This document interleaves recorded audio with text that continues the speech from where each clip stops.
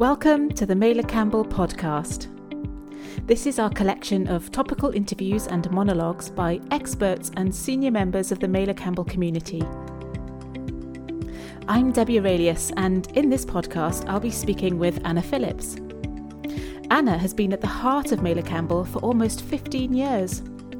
She's a leadership coach, a resilience practitioner, and a certified mindfulness teacher. When Anna works with clients, her aim is to help them sustain their peak performance while achieving a greater sense of balance and well-being in their lives. The topic of our conversation is gratitude, and in this interview, Anna tells us all about the benefits, the history, and the science of gratitude. We talk about how to cope with any cynical responses you may encounter, and importantly, how to develop your own approach to gratitude so you can build it into the repertoire of skills you use in your coaching practice.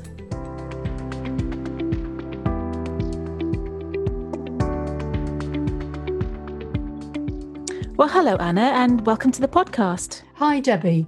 It's great to be here with you today. Oh, that's lovely. It's great to be with you too. And I'm very interested in this topic of gratitude. So I'd like to ask my first question, which is, how did you become particularly interested in gratitude? Well, gratitude is a core value of mine. It was a part of the fabric of my upbringing. I was always taught to be grateful and show appreciation to others. But I think there are three other factors that have contributed to its significance for me. Right. Firstly, I had a couple of health scares, Debbie, in my late 20s and early 30s. Oh, right. And they made me realise how precious and fragile life is. And I think that perspective encourages thankfulness. Yes. Yeah. And secondly, gratitude requires us to notice and to focus on what's good in our lives. And I'm a long-standing mindfulness practitioner. And mindfulness is all about noticing and being fully present in your moment and engaging all the senses. And whilst mindfulness encourages us to observe without judging, I think that richness of experience and that noticing really does help me savour what's good in any situation. Okay.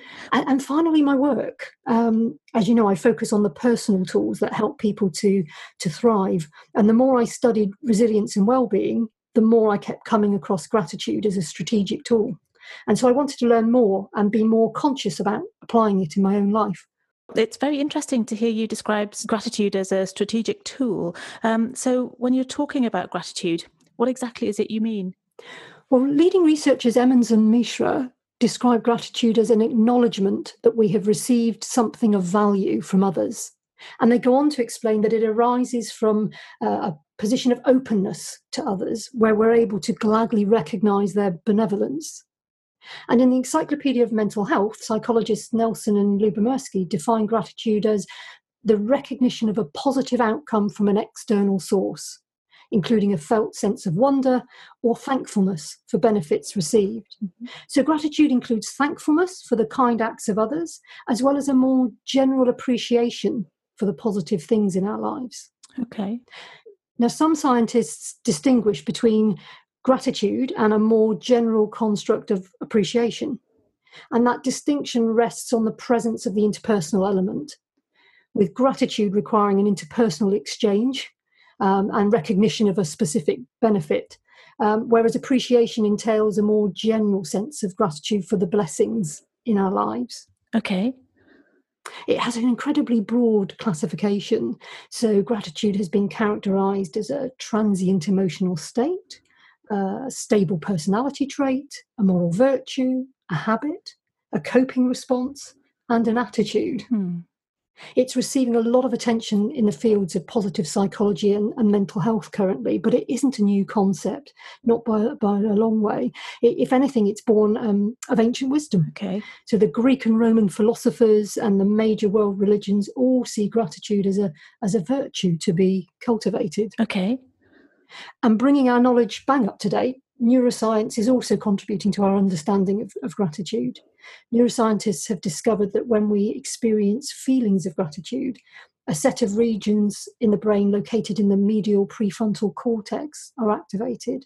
And this is the area of our brain associated with understanding other people's perspectives and with empathy and feelings of relief from pain and stress. Oh, that's really interesting. And what's your own view on gratitude? My personal take on gratitude is a very broad one. I'd go as far as saying a spiritual one. So it certainly includes an acknowledgement and an appreciation of all that's good in my life. But more than that, it's a profound thankfulness for life itself and a sense of connection with all living things and the universe at large. Okay, that's very interesting.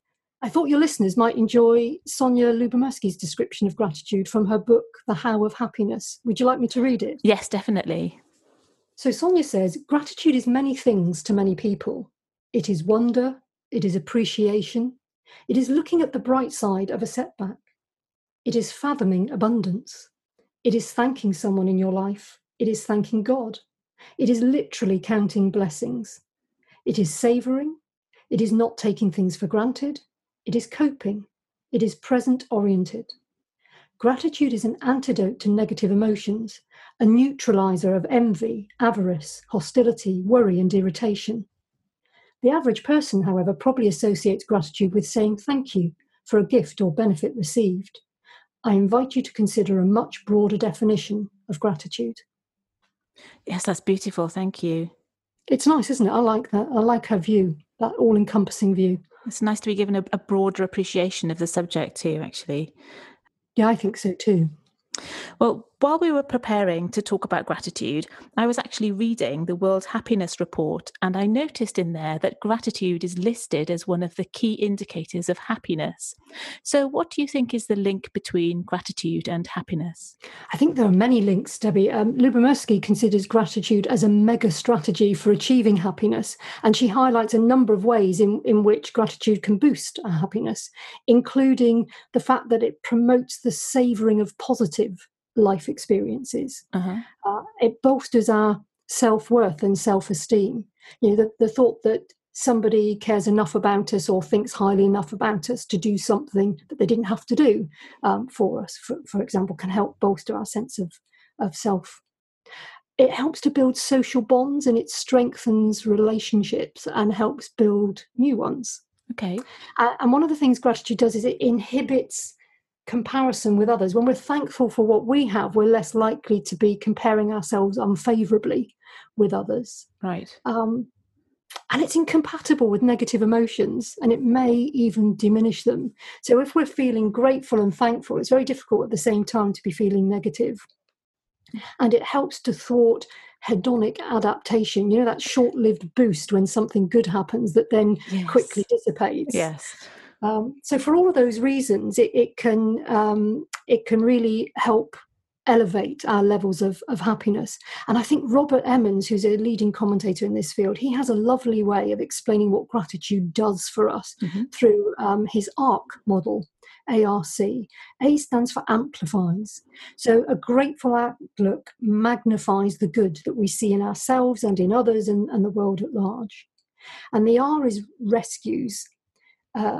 So gratitude rescues us from our mind's natural tendency to focus on the negative.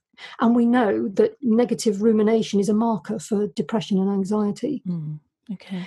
And the C is connects. So gratitude connects us to others. It's the glue, as Emmons sees it, that cements human relationships. And we are ultimately social creatures. So you can see how cultivating gratitude can contribute to greater levels of happiness. Yeah, okay. We're shaped by our thoughts. And in his book, Little Book of Gratitude, Emmons describes it as fertilizer for the mind. It's great, isn't it? Ask your brain to give thanks, and it will get better at finding things to be thankful for.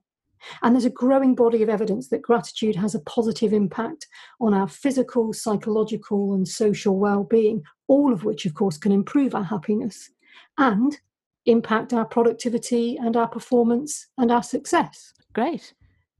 Scientists have linked gratitude to greater levels of resilience and stress hardiness, better physical and mental outcomes, increased empathy, and pro-social behaviour. Experiments have shown sustained reduction in perceived stress and depression, lower cortisol levels, improvements in quality of sleep, and there's even emerging research noting an improvement in the cardiovascular health of heart patients who undertook a gratitude practice. Expressing gratitude might quite literally, at a neurobiological level, be good for our hearts. So the potential implications of gratitude are profound. There's still some debate on whether gratitude is causal or correlated with happiness and well-being. Right. But there's increasing evidence base for causal links. It's still subject to ongoing research, and what a fascinating time to be looking at gratitude. Yes, it is. Yes. And you've shared quite a lot of sort of scientific evidence of the benefits of gratitude, as well as your personal evidence. Do you encounter cynicism about gratitude in your professional practice? And if so, how do you kind of deal with that type of cynicism? That's a great question. And yes, and I think there are a number of ways that we can counter it. I know some people worry that gratitude's all a bit fluffy, and hopefully the body of evidence that I've just shared with you helps people see otherwise. I think one of the key worries I come across is that people think that if you're grateful, you're going to be completely satisfied with everything, and therefore that can lead to complacency. The evidence suggests otherwise. Emmons cites studies that show people are more successful at reaching goals and make greater progress towards their goals when they consciously practice gratitude. So it's the opposite of passivity. If you think about pro-social behaviour, more giving, more helping, that's an active thing. Yes, yeah. And research looking at children, children who are grateful at 10 years old are much more likely to be engaged in more community activities and be better at social integration by age 14 than their peers. So there's that's not about withdrawing and becoming complacent and sitting on laurels. It's about actively engaging with the world around us. One of the other concerns I come across is gratitude seen as some sort of naive positivity.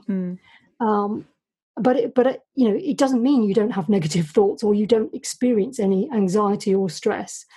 Practicing gratitude simply means that you dial up the positive and dial down the negative. It's a healthy perspective check in many ways. And it can be difficult to be grateful. I know myself, on a bad day, it can be really tough to recognize what you have to be grateful for. And you really have to sort of mine that gold. Yeah. There are two aspects of our working lives where I think gratitude can help with the cynicism. So one, I think, is just the challenges we face on a daily basis. Most people would recognize information overload and increasing complexity, the pace of modern life. Yeah, sure. And so that anything that helps us to be more resilient and better able to navigate that terrain would place us at an advantage. And I would argue that gratitude does that, because grateful people are more stress resistant, they show greater resilience, they bounce back from negative events quicker. And because they have higher sense of self-worth, formed in part through their relationships and sense of being of value to and being valued by others, gratitude can place us at a strategic advantage at work. And that might be one way to combat cynicism. The other is I think it helps us to be potentially more collaborative, and collaboration is a big theme currently, isn't it? Yes, it is. Yeah. I'm thinking Sandy Pentland's research on high-performing teams revealed that it's the pattern of communication that contributes most to the success of a group, with team members very readily and proactively reaching out to each other to share ideas and exchange information. Well, cultivating gratitude helps engender that pro-social behaviour that's vital for collaboration. It helps us develop feelings of empathy and compassion. It strengthens the foundation on which social bonds are built. And so these seemingly soft skills really have a hard edge, and I think they enable people to achieve better results. Yes, I think that's true. There's such a lot of stuff in the press at the moment about high-performing teams and the studies that high-profile organizations like Google have been doing into that. And certainly, it's the ability to collaborate and exchange information rapidly that marks out that difference. So, yeah, that's fascinating insight, actually. And it brings me back to gratitude as a strategic tool. And I think these are some of the ways that you can help dispel some of the myths about gratitude and tackle that cynicism. Yeah, absolutely. Yeah, that's really helpful. Thank you. So is there any difference you found when you're reading the research about gratitude in different attitudes to gratitude dependent on generation? I know there's such a lot of publicity around generational difference in the workplace right now. I wonder if that has any impact on gratitude. Yes, there is. And I'm always hesitant to stereotype along generational lines. Yeah, sure. But in general terms, it does seem so. So most commentators note that we become more grateful with age. And there are a number of possible reasons for this. Psychologists suggest that as we age, our time horizon shortens. So when we're 20, our lives stretch endlessly ahead of us in a way that they don't when we're 50, Right. and certainly not when we're 80. Right. And so we become more aware over time of how precious life is, and therefore more thankful for it. Mm. And that changing perspective on time makes it more likely that we'll focus on setting goals and making time to do things that feel good in the here and now, rather than those that pay off in the longer run or require us to postpone pleasure now in pursuit of longer term aims. And with age comes more life experience, and that can also make us more appreciative of what's good. Right. We have experienced good fortune and misfortune, and so we can appreciate the good all the more for having known the bad. Right. And neuroscientists, or some neuroscientists, have suggested that older people have a sunnier outlook because the limbic system, particularly the amygdala, an area of our brain involved in emotional attention and memory, becomes less active in response to negative information. And at the same time, older individuals might maintain or even increase their reactivity to positive information. So that's an interesting perspective. Yes, it is. One thing that does seem fairly certain is that there's a lower age limit for gratitude. Okay. So according to psychologist Jeff Rowe, co-author of the book Making Grateful Kids, the ability to experience and express gratitude tends to solidify around the ages of 7 to 10. Because in order to feel grateful towards someone, you have to have the capacity to understand that they intentionally went out of their way to do something kind for you. Right. And that ability to take on the perspective of another person begins to develop around the ages of 3 to 5. Okay. So in summary, it does seem that with age, we become more grateful potentially. Right. Yeah, that's interesting. So what can we do to understand gratitude better for ourselves and develop better personal practice? Well, I think Emmons gives us a clue in his description of gratitude as a 2-stage cognitive process. So one of affirmation and recognition. Mm-hmm.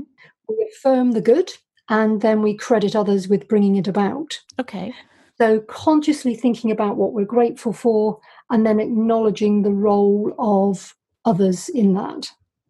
So to develop the practice, you simply need to reflect upon and note the things you're grateful for. Okay. And this might be a daily practice or something you do once a week. There does seem to be something powerful about writing it down. Okay. But if that's not your thing, then simply contemplating it is enough. A gratitude journal is one way to do this, and there are app versions too. And then you can take it up a notch by expressing gratitude to others. So taking the time to tell people you're grateful for what they have done for you, whether that's by phone or face-to-face or in a letter. Right. And interestingly, research suggests that you benefit from writing a letter, even if you don't go on to send it. Oh, really? Yeah, it's quite just the act of thinking about it and writing it down. But an in-person delivery or even reading it to somebody gives us the largest boost in happiness.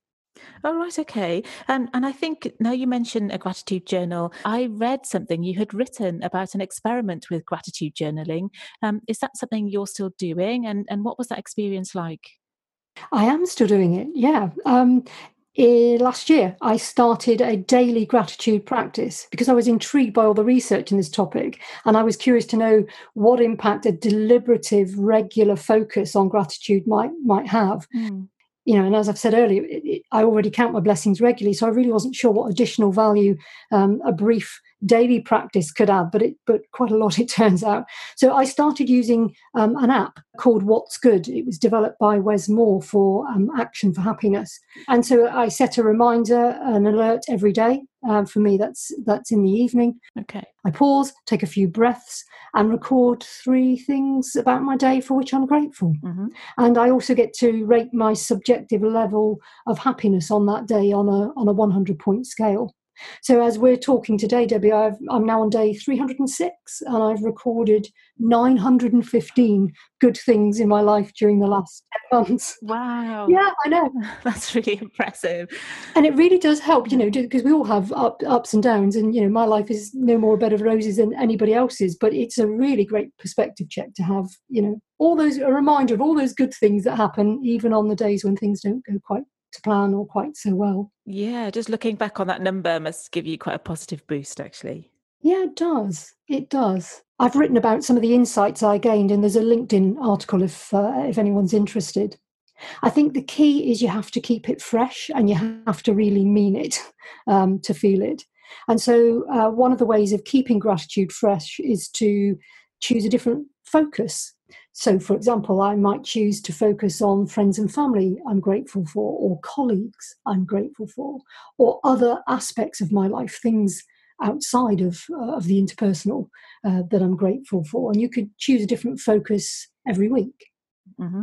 The other thing you could do is vary the number of times. So I'm still enjoying a daily practice, but if that's starting to feel a bit autopilot and a bit rote and losing its meaning, then maybe it's a once a week activity, or perhaps it's about doing this at different times of day. So I have also experimented with thinking about what I'm grateful for at the start of a day. I've yet to try it out at the midpoint in the day to see what that might mean and how that might impact the rest of my afternoon. So there's ways of keeping it fresh. Okay, super. Some other ideas: you can challenge yourself to thank somebody every day, whether that's someone at work or outside of work. Right. Getting out in nature, switching off the phone, focus on it wholeheartedly, engage your senses, really appreciate what's around you. That's another useful strategy. Appreciate your partner if you have one, and tell them. Right. Tell them. Yeah. And when you find yourself in a challenging situation or dealing with someone that you perhaps find a bit difficult, just ask yourself, what am I grateful for here? Or what do I appreciate in this person? And have I told them that? That can lead to a profound mental shift that can improve the quality of the interaction or the relationship. Yeah, that's a really good suggestion. And it reminds me of what you said earlier, which I thought was lovely, which is about dialing up the positive. Yes. So as coaches, how can we build this understanding of gratitude into our professional practice with clients? It's a great question. I think firstly, build it into your own life so that you've got experience of anything that you intend sharing, and you're alert to some of the potential challenges and the benefits, of course. Mm-hmm.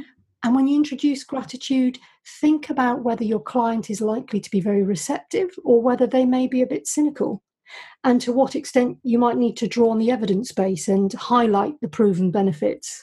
And wherever they are on that receptiveness spectrum, I always think it's good to link gratitude as a strategic tool with your client's specific goals. Okay. So 4 areas where gratitude could be introduced. Now, if you've got a client who's working on building their resilience, here I think you can introduce gratitude explicitly as a tool and explore with them what form of gratitude practice they'd like to experiment with. Okay. I think another common issue that people bring to coaching is the desire to improve a relationship. Mm-hmm. And so asking your client what they appreciate about the person they're finding challenging can often provide a shift of perspective. So whether you're explicitly introducing gratitude or simply asking that question, I think it provides a useful mental shift. Right. Dealing with change, that's another common topic for coaching. And even welcome change is unsettling. It can be a bit overwhelming, can't it? Yes. We're more likely to amplify the negative when we're feeling slightly anxious.